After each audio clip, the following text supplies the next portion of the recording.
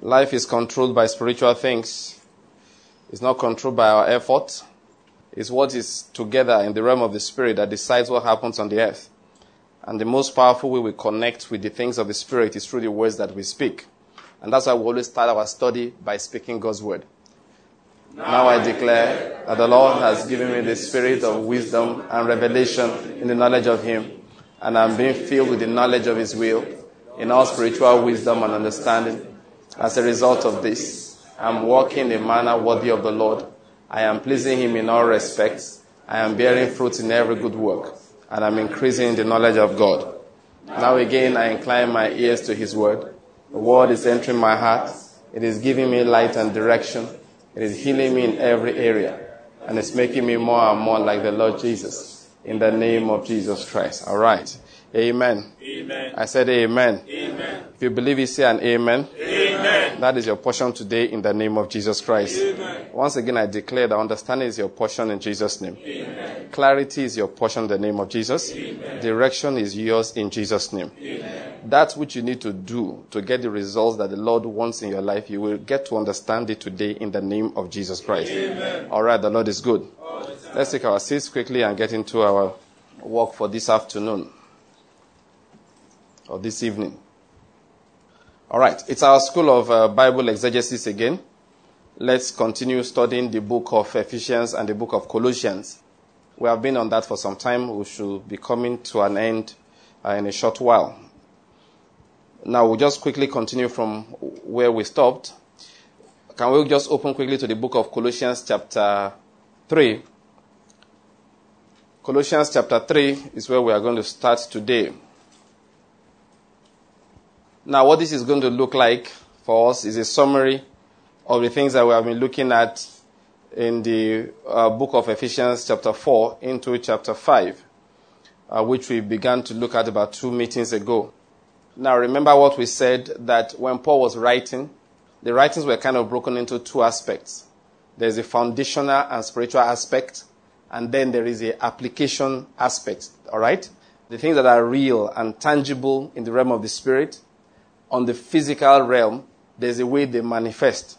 Without that manifestation, faith, James says, without works is dead. That is, if a man says, these are the real things concerning my life, and is not producing these results, Peter was even saying it, that the fellow is blind. He's not seeing what is real in the realm of the spirit. If he could see those things, he will produce certain results that are in keeping with what he's seeing. That's just the way life is. So how you judge things that are invisible is by the things that you see physically. And that's what we've been looking at. So Paul first established those fundamental spiritual truths, and then he began to show the practical application of them. And we have looked at the fact that in Christianity, the commandments are innumerable. Each time in life, you keep on discovering something. And we have seen that what the Bible says, that we should be careful, we should learn, we should pay attention, so as to know that which pleases God. It's something we must consciously do. That the way I'm reacting to this situation in my life is that pleasing to God. If you come to the conclusion that it is wrong, then what you do is to repent of your last reaction and ask Him for grace to do what is right next time. That's what it means when it says God will forgive you of your sins and cleanse you of all unrighteousness. That constant progress is what Christianity is about. Christianity, you must have a constant progress in your life. Like Peter was saying, if these things are yours and are increasing, that constant increase is what makes you a good Christian. If you are not increasing, automatically you are depleting. You are reducing. All right? Your level of faith, your level of confidence, your ability to persevere, your kindness, your ability to show love should constantly improve as a believer. If it's on the same level as it was 5 years ago, the fact is that you are going down, you do not realize it. All right? And these are things you must pursue. You don't expect them to come naturally. You work hard at them. You work hard at them. It's a work out your own salvation with fear and trembling. You work hard at them, making sure they are always increasing. So let's continue reading. What we're going to read this morning is like a summary, like I said, of what we read earlier in the book of Ephesians. And I'll be quick with it. I'll read everything through without passing any serious comments. And then I have only 2 things I want to speak on in that area, because every other thing that is inside there we have dealt with while looking at them from the book of Ephesians. Ephesians and Colossians are very parallel. The same things you find in both of them to most of the, all right, to the greatest extent. Now let's continue reading from verse 1. To the Colossians, he wrote this way, ending the theoretical one in chapter 2, what we have divided into chapter 2. Now this is where the practical one begins for the letter to the Colossians. Like I said, it parallels what we have read in the book of Ephesians, so we'll not spend much time on it again.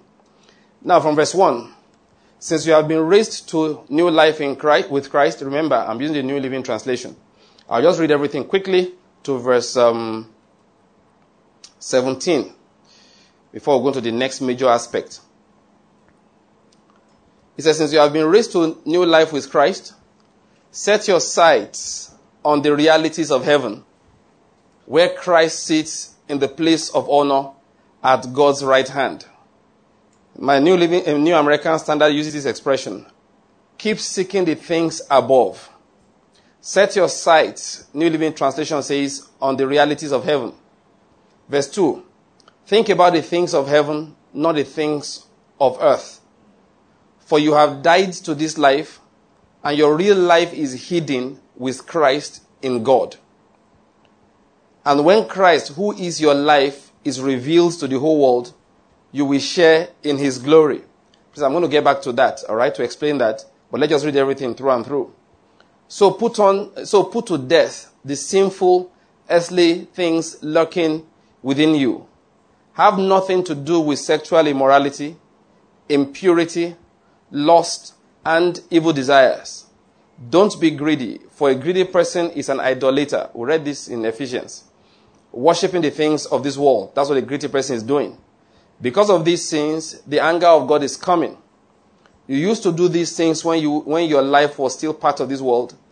But now is a time to get rid of anger, rage, malicious behavior, slander, and dirty language. Don't lie to each other, for you have stripped off your old sinful nature and all its wicked deeds. Put on your new nature and be renewed as you learn to know your Creator and become like Him. In this life, it doesn't matter if you are a Jew, that is, in this new life as a believer, it doesn't matter if you are a Jew or a Gentile, circumcised or uncircumcised, barbaric, uncivilized, slave or free. Christ is all that matters. And He lives in all of us. That is, all of us believers. He said in verse 12, since God chose you to be the holy people He loves, you must clothe yourselves with tender-hearted mercy, kindness, humility, gentleness, and patience. Make allowance for each other's faults and forgive anyone who offends you. Remember the Lord forgave you, so you must forgive others. Above all, clothe yourselves with love, which binds us all together in perfect harmony. And let the peace that comes from Christ rule in your hearts. For as members of one body, you are called to live in peace and always be thankful. Now notice verse 16. Let the message about Christ in all its richness fill your lives. Teach and counsel each other with all the wisdom He gives. Sing psalms and hymns and spiritual songs to God with thankful hearts. And whatever you do or say, do it as a representative of the Lord Jesus, giving thanks through Him to God the Father. I'm stopping reading there. That's verse 17. I just felt like reading everything through and through without any serious interruptions. It's the third time I'm saying it. This is a summary of everything we read in the Ephesians, and that's the letter to the Ephesians in the last two meetings, all right, sessions. So let's just summarize these things that are here because we have talked about them before. Now we see here the same thing we have been reading. Because we are believers, our character must be different. The way we do things must be different. We are to forsake the ways of this world. We are to forsake every appearance of iniquity. He said in verse 5, have nothing to do with sexual immorality, impurity, lust, and evil desires. Don't be greedy, for a greedy person is an idolater, worshipping the things of this world. That's what he is. He said, because of these things, the anger of God is coming. We have looked at the fact that we should not be deceived, like Paul emphasized in that letter to the Ephesians, that these things don't matter. We know they matter. We know they matter. This is where Christians are supposed to put their energy in to show that the life of God is actually working in them.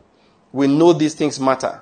What the world tries to do is to, and that's the major problem the church has to face, is to make it look as if you can combine these things as long as you look outwardly like a good Christian. Paul said, no, it's not like that. Because of these sins, the anger of God is coming. That's what he says. So anybody who wants to get away from the anger of God should get away from these sins.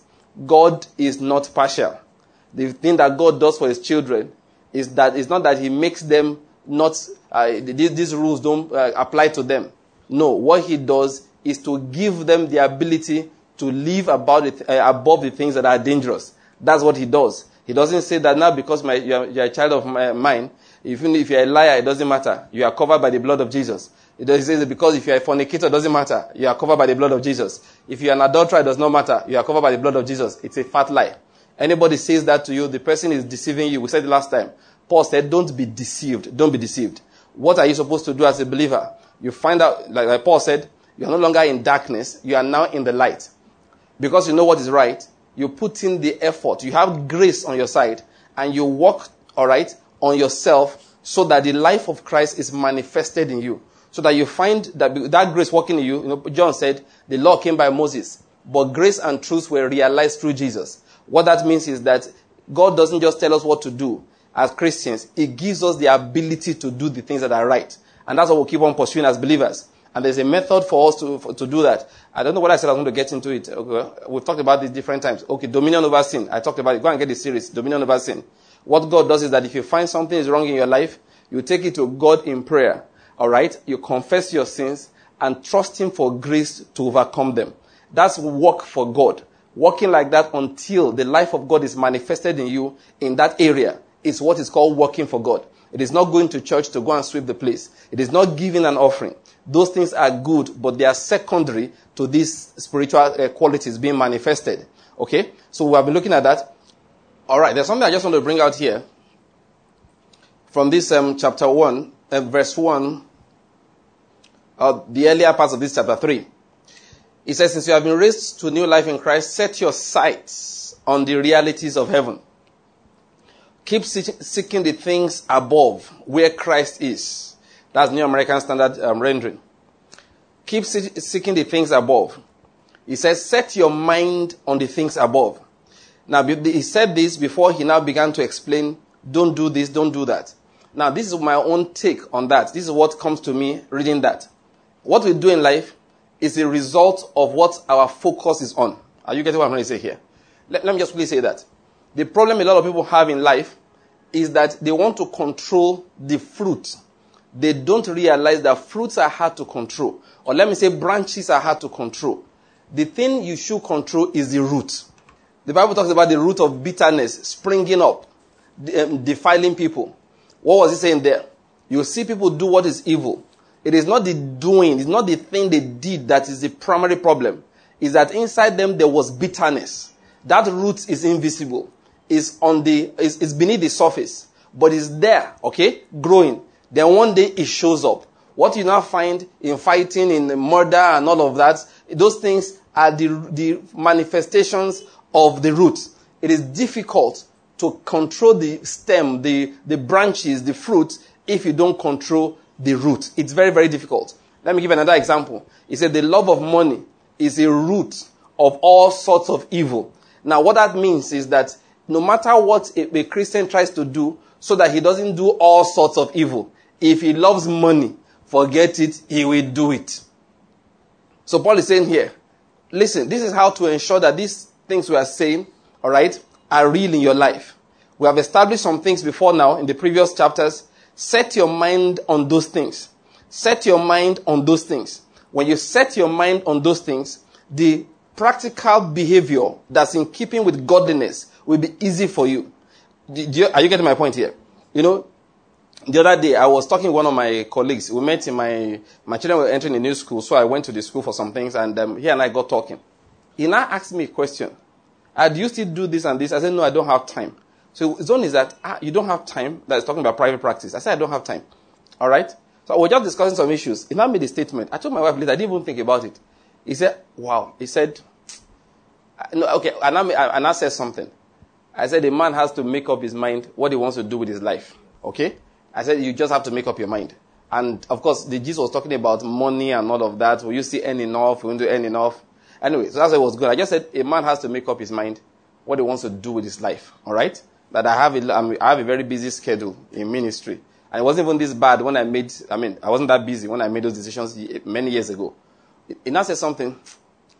He said, Chief, it's called contentment. I never thought of it as contentment until he said it. He said it's called contentment. When I got home, I said, my wife, they say it's contentment too. It didn't even cross my mind like that until he uttered those words. Now, this is the point I'm going to make here. Listen. No matter if you don't achieve a particular spiritual state in what you may not even think about it in a particular area, making the right decisions is hard in other areas. Let's get practical about contentment. I have thought about what's contentment. There are many definitions. I'll give you the one my best man gave. He said, contentment is knowing your phase in life and living like you are there. He said that is contentment.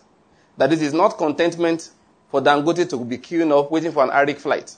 That would be stupidity, not contentment. Are you getting my point here? Yes, the reason being that he has too many things to do. His time is very, very busy. So he can't afford that. That would be fooling himself. Trying to do false humility. That's what they call false humility. There's one man, at the time, the richest man in the world, still one of the top richest men, Warren Buffett. For a long time, he didn't have a private jet, okay? Then one day he bought one. And people will now start criticizing him. So you know what he called the name of his private jet? Some of you may know, if you're into these business things. You know, every craft has a name. His own is indefensible. Just leave me alone. You get my point? I can't explain it. Are you getting my point here? And I think about it. The guy is, in one particular year, we calculated that he made on the average, is it $13 million an hour or a day? We calculated it. There was a year he made so many billions of dollars. We broke it down to an hourly income. It came to, I think, $13 million an hour. This man is laughing. He said he should be tithing. Now, so my friend said, that's contentment. Just know your place in life. Don't struggle with anybody. Okay? Know your place. I've used the extreme, okay? But there's another extreme. The other extreme is, don't go and be blind flight ticket if you can't pay for it. If you can't pay for it, your time is not worth that. I don't know whether you're getting my point. You don't pretend. Go to the bus park, pay, queue, and sit down, pray over the car, use your presence to bless everybody else in the vehicle. Stop owing money because you want to fly. Why? Because people will think that, people will have some stupid ideas that that's why you meet big people. Small people meeting big people doesn't make them big. Are you getting my point? I mean, stop pretending that you are big if you are not big. When you are big, it will show by itself. Do you understand what I'm going to say here? It is not as if somebody tries to be big, that's why he's big. If he's just big, he's just big. So what is contentment? Know the place you are in life. If you have not reached a particular point, don't pretend. Don't pretend. One of the things God gave me as a gift long ago is this, I not agree pretend. No. You know, one of my reasons God gave me enlightenment, and He let me know that the other people on your left and your right, they are not better than you. Most of them are pretenders. The other ones that are not pretenders, they don't care. Are you getting my point? Yeah. Yes, they don't care. They don't care. I mean, you know, have you ever been to maybe you go to a dinner for the first time in a kind of hyper-tush environment, with they lay the spoons like this, lay the knives like this, and now start serving things you can't pronounce, things you can't identify. Those days, I learned it early. I know they worry. You know why I don't worry? I'll tell you what happened. Once on our campus, they organized one particular dinner, and I was invited for certain reasons. They now put me, when I entered, they now decided that I was fitting for the high table. They now came and served what they call the opener, just served food. I couldn't touch my own because I didn't know where to start. And I was on the high table. Are you getting my point? So you know what? I was just waiting for somebody on my left or my right to start something. One guy now came in, and he was even my junior, or about mate. He came in late. He was a very loud and happy person.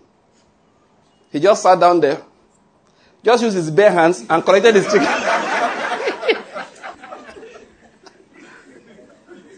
And he started eating. And he was feeling very happy. That was when I made up my mind that there's no need. So now, no, and then, again, God gave me that. My wife can testify to it. I don't, look. If I'm assuming I'm flying first class for the first time, if I see the place looking, I will tell the guy beside me, hello, sir, this is my first time flying first class. My God, you guys have been enjoying without us. I will say it like that. And I'll cross my leg. I'll make friends sharp. Say, guys, if I press this button, I hope it will eject you. The man is going to laugh. I don't care whether you are the Sultan of Brunei, whatever you are. We are both in the first class today. And you have to endure me. I won't pretend. Look, I won't pretend. I told the story that the first time I had to buy fuel in the US, my brother-in-law had traveled. He left the car with me. I had to drive to work. Well, I had to drive to my park and ride to pick my bus, to where I take a bus to work. So, buying fuel, there's no fuel attendant. There's nothing. There's just filling station. There's just your car. And then your credit card. It wasn't hard. You know, I learned all this grace long ago. I just drove up there, parked my car, and came out and waited. So one woman came up to buy fuel. I just approached her very nicely. Good afternoon, ma'am. I'm a Nigerian. I'm just here for a few weeks. I don't know how to do this. There's no wahala. And she gladly collected my card, walked up there, put it in, showed me this, showed me that, explained everything. How much fuel do you want? I told her. I did that. She showed me everything. I dispensed my fuel. I thanked her very much. And that was the last time I asked anybody. There's no pretend. If I go to America, there's one thing I like to do. I don't wear American clothes. I always wear African clothes. So once you see me from far, you know, this guy no be one of our guys. So it's true. Last time my wife and I traveled, because the way her own dress was even louder than my own. African from 500 kilometers. My own is, listen, in this life, I know they pretend for anybody. If you come park a Bentley outside, I say, Pastor, enter. I will enter and say, oh boy, is this a Bentley? I will jump inside it. But some want to pretend like we are used to it. This poverty-stricken guy from top to bottom, he's used to it. Spell Bentley, he can't. The Lord is good. We're supposed to be studying Bible. Why are we just here? We're just playing. We should be reading the Bible. Contentment. This is my definition of contentment. Listen. Know where you are in life. Don't pretend for anybody. Don't try to perform for anybody. I learned that long ago. It makes my life very, very, very easy. It makes my life easy. I hope you're getting my point here. And this is my definition for contentment. Know how to manage your resources. That's one definition for contentment that's very important. Know how to manage your resources. If your money is 10,000 naira, don't start believing God that it will be 100,000. It is 10,000. I hope you get my point. Yes, use that 10,000 to get 100,000 naira result. Now, there's a reason I'm saying all of these things. He said, focus your minds on the things that are above. Focus your minds on the things that are above. If your mind is focused on the things that are above, these outward things are easy for you, all right, to perform. It's easy to be content. For example, when you realize and you tell yourself every day, a man's life does not consist in the abundance of things which he possesses. What are the things that are above? Let's not talk about that for a moment. The things that are above are simply the things that are in the previous chapters, where he talked about the fact that you have been crucified with Christ, you have been raised with him, the fact that your sins are forgiven, the fact that you belong to God, the fact that God has a plan for your life. These are the things that are above. The fact that the word of God is working in your life. Those are the things that are above. The doctrines of God we're talking about. If a man is faithful, in due season, God will come, all right, and manifest. He said, occupy with this until I come.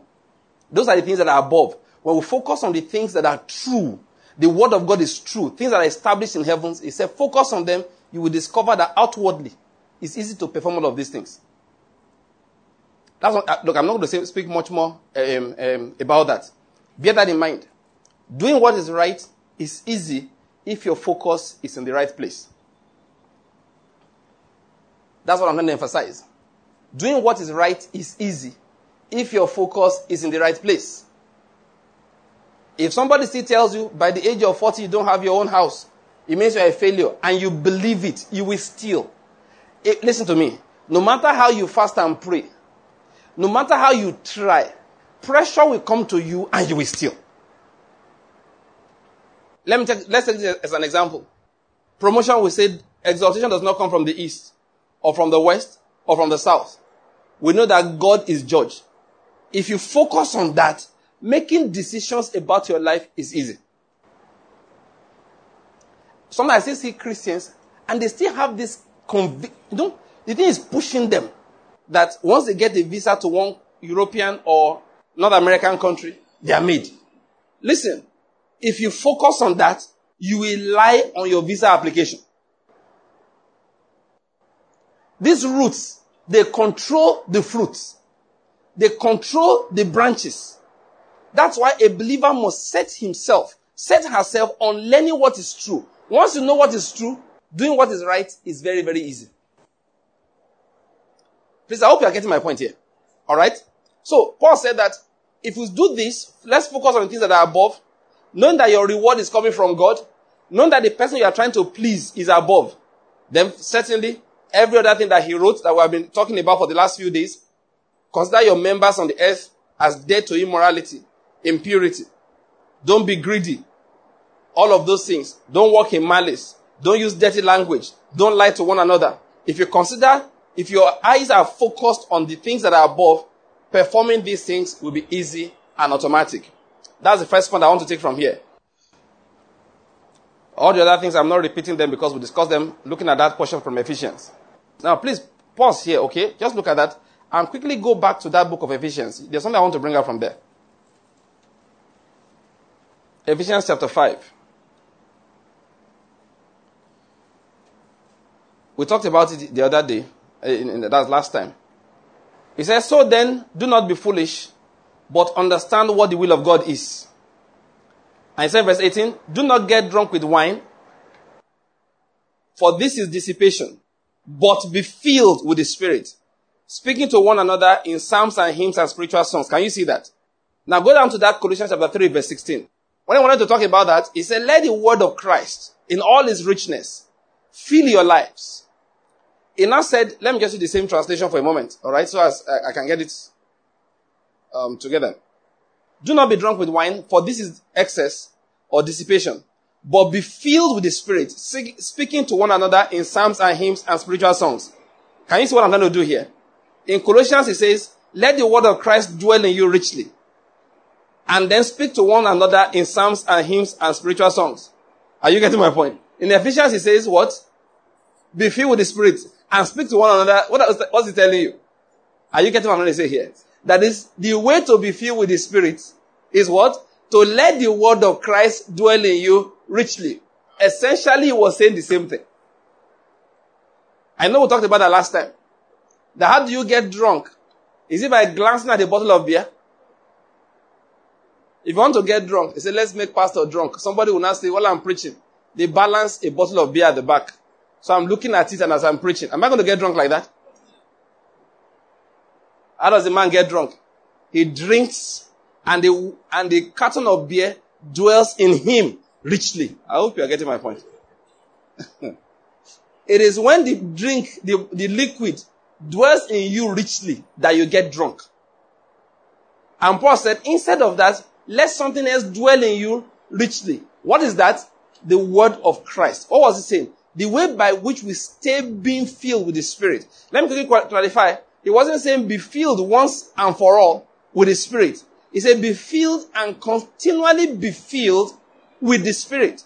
And he's telling us here, the way by which you do it is by letting the word of Christ dwell in us continually. Let me ask you a simple question. Assume you came to my house on Saturday. Today's what? Tuesday, okay. Let's even say you came to my house on Sunday night. They say, where's pastor? My wife didn't tell you anything. Then my son says, Daddy can't come down.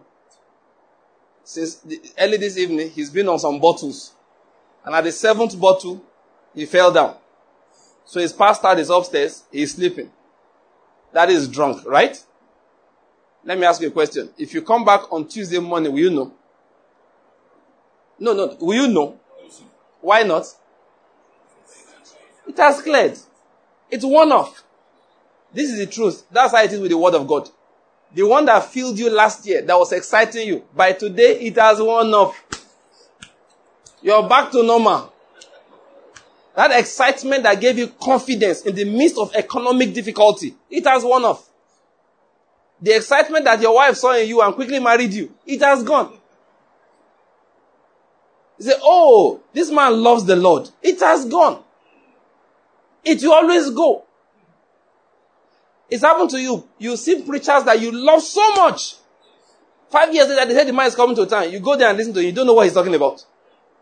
Do you know why? The feeling of the Spirit is worn off. It has worn off. It's no longer with him anymore. Why? It's not something you grab once and it stays with you forever.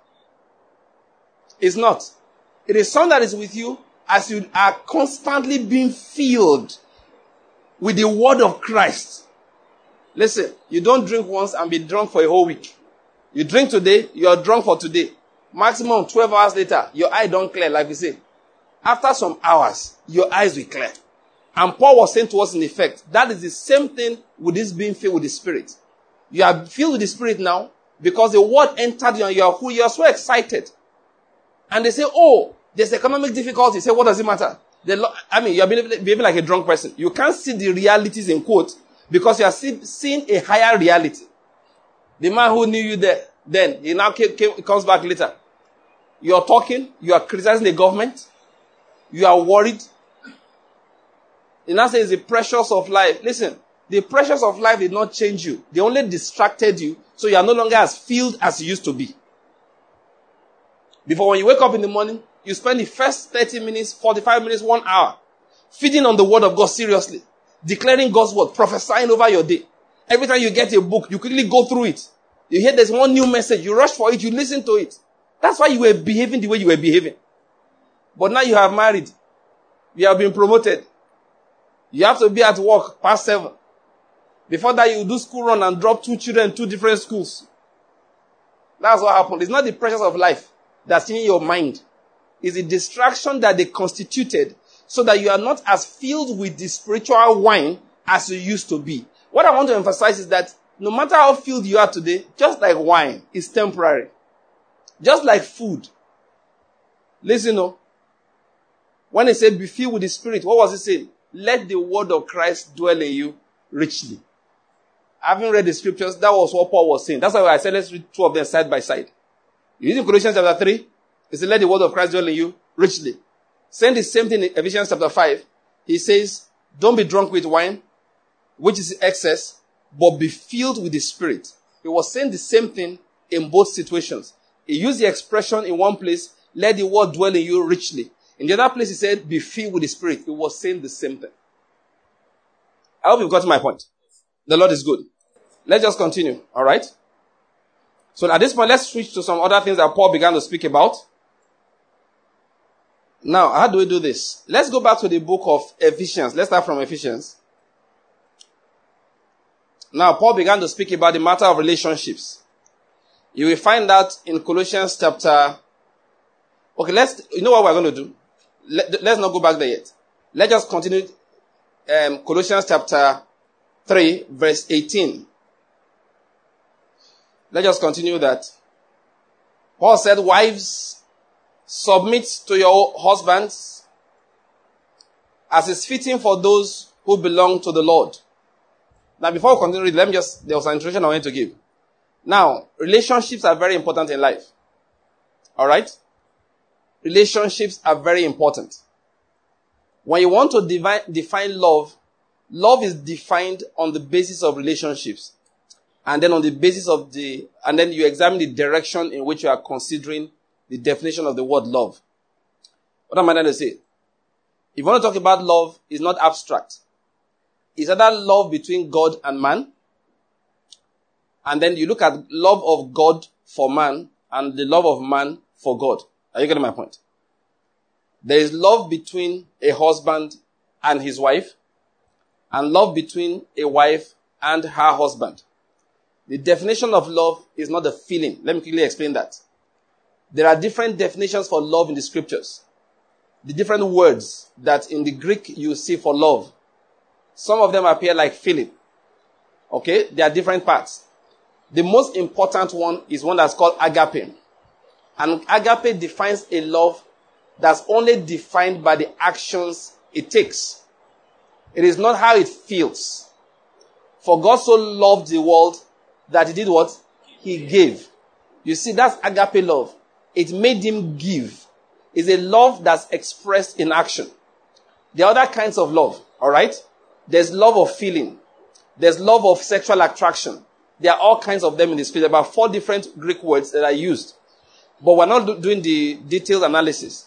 I just want to say, when you're talking about proper love in the scriptures, that agape love, it always expresses itself in a particular way.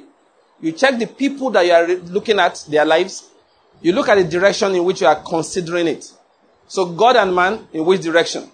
So you look at it, it says, for God so loved that he did what? He gave. So the love of God for man is shown in what? Giving. God loved the alien amongst you. He gave him food and clothing. Are you getting my point? That's how love is. Love gives. Then let's now go back to the love of man for God. It's not giving. Giving is not the expression of the love of man for God. Jesus said, if a man loves me, he will keep my word. So God loves, he gives. Man loves, he obeys. The sign of the love of man for God is obedience. So when it says, thou shalt love the Lord thy God with all thy heart, with all thy soul, with all thy might, what it means is that you will obey him with every bit of effort. You will put every energy into obeying God. God doesn't want hugs.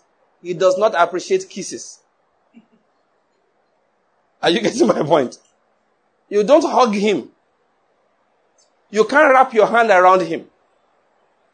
If hands have to be wrapped, he will wrap his hands around you. And there are many scriptures for that. He covered you with his feathers. I would have loved to gather you like a hen gathers her chicks. That's what God does. He covers you. You can't hug the Lord back. So, what is love of man for God? It is what? Obedience.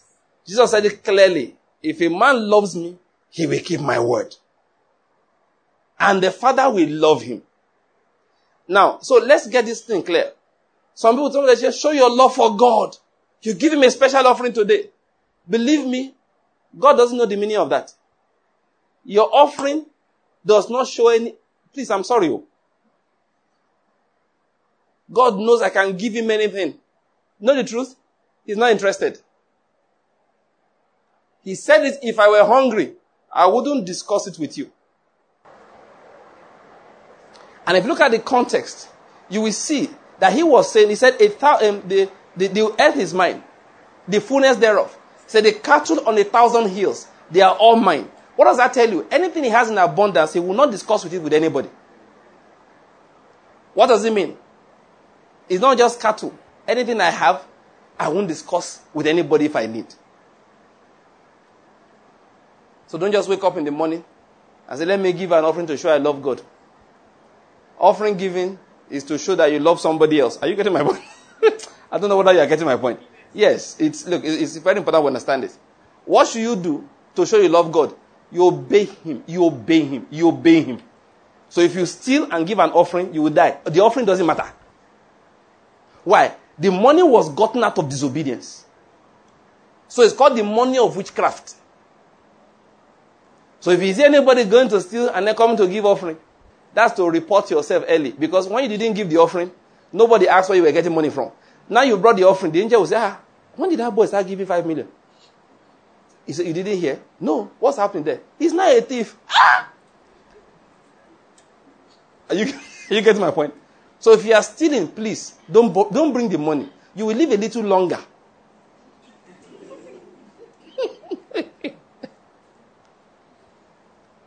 Anything we do, Please go and read my book, How to Work for God and Grace to Prosper. And who will pay for this? I explain all of these things in there. Money is important. Amen? Amen. But it does not replace obedience to God. We obey God first. And then look at that money matter. We use our money the way He said we should use it.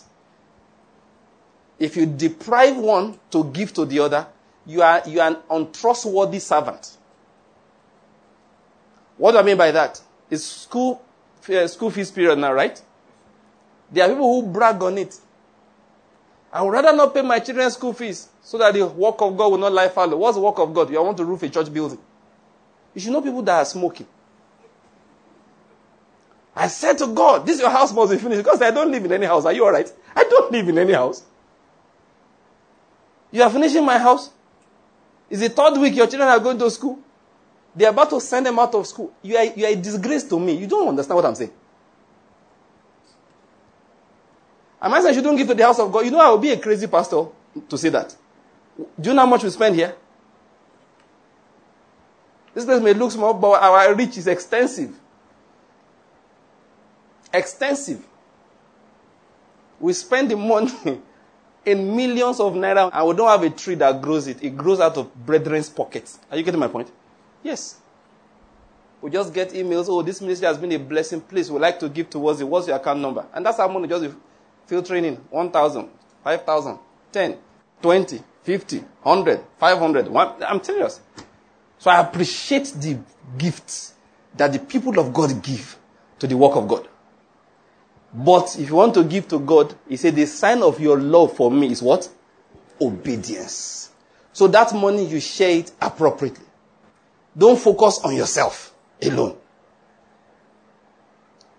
The money is 5,000 naira. We'll start giving each person his portion. For the preaching of the word of God, this is their portion. To honor my parents, this is their portion. To pay a school fees period, this is their portion. For children to eat and sleep while blessing God, not angry with their father and God the Father combined. This is true. This is their portion. As you appropriate their portion, just the only thing I advise you is put yourself last. Your shirt is last. Your new car is last. Are you getting my point? All these other things, yes, that's good discipline. Remember that song, Joy. What does it mean? Jesus first, yourself last, and others in between. It's still an appropriate way to manage your money. I hope you get my point. When you do that and you are consistent, that way you are obeying God. You can't give God heavy money now. And then you go and start say, I'm saving for the future. You never can know what tomorrow will hold. You are disobeying Him. He said, take no thought for tomorrow. Are you seeing my point? So even though you calculated 10%, you are still a criminal. Why? He gave a direct instruction. You are disobeying it. He said, God has given you your 10%. God said, hey, that one you kept in the bank. It has made this your 10% stupid. Why? You think you can pay me off? No. If a Christian especially loves me, he obeys me entirely. I said, don't worry about tomorrow. It means don't worry about tomorrow. Every day you say you have given me an offering. In the office, everybody's whining and complaining and cursing and you join them. All your offering is inconsequential. Because you are disobeying me entirely. Then you now give some money. See, you are giving to you. You haven't given to me. You are an idolater. You think because you are giving an offering, I should be impressed. You are owning everybody in your office. You are buying things that you can't. Like I keep on saying, you buy a shirt and you pay for 3 months. Why should you be working and you are taking 3 months to pay for one shirt? If it's too expensive, buy a cheaper one. Is that not so? Contentment is what? Knowing your place in life. Every place you are in life is temporary. I hope you get my point. Yes, sir. You wear a cheap shirt today does not mean it will still be cheap next week or next year. Please, I hope you are getting what I'm saying. Yes, sir. Please, that's what it means to obey God. Love for God is defined by obedience to His word. Not a sacrifice that will pain you. Say, if it doesn't pain you, it's not the sacrifice. It's a lie. Once the money is your own, it's a sacrifice. David said, I will not give to God that which costs me nothing. What it means is that I cannot be given an offering, a sacrifice, and you are the one paying. He said, if it doesn't pain you, it's not a sacrifice. That is not true. It's not true. Because the David that gave, what he gave was a tertiary amount compared to his worth.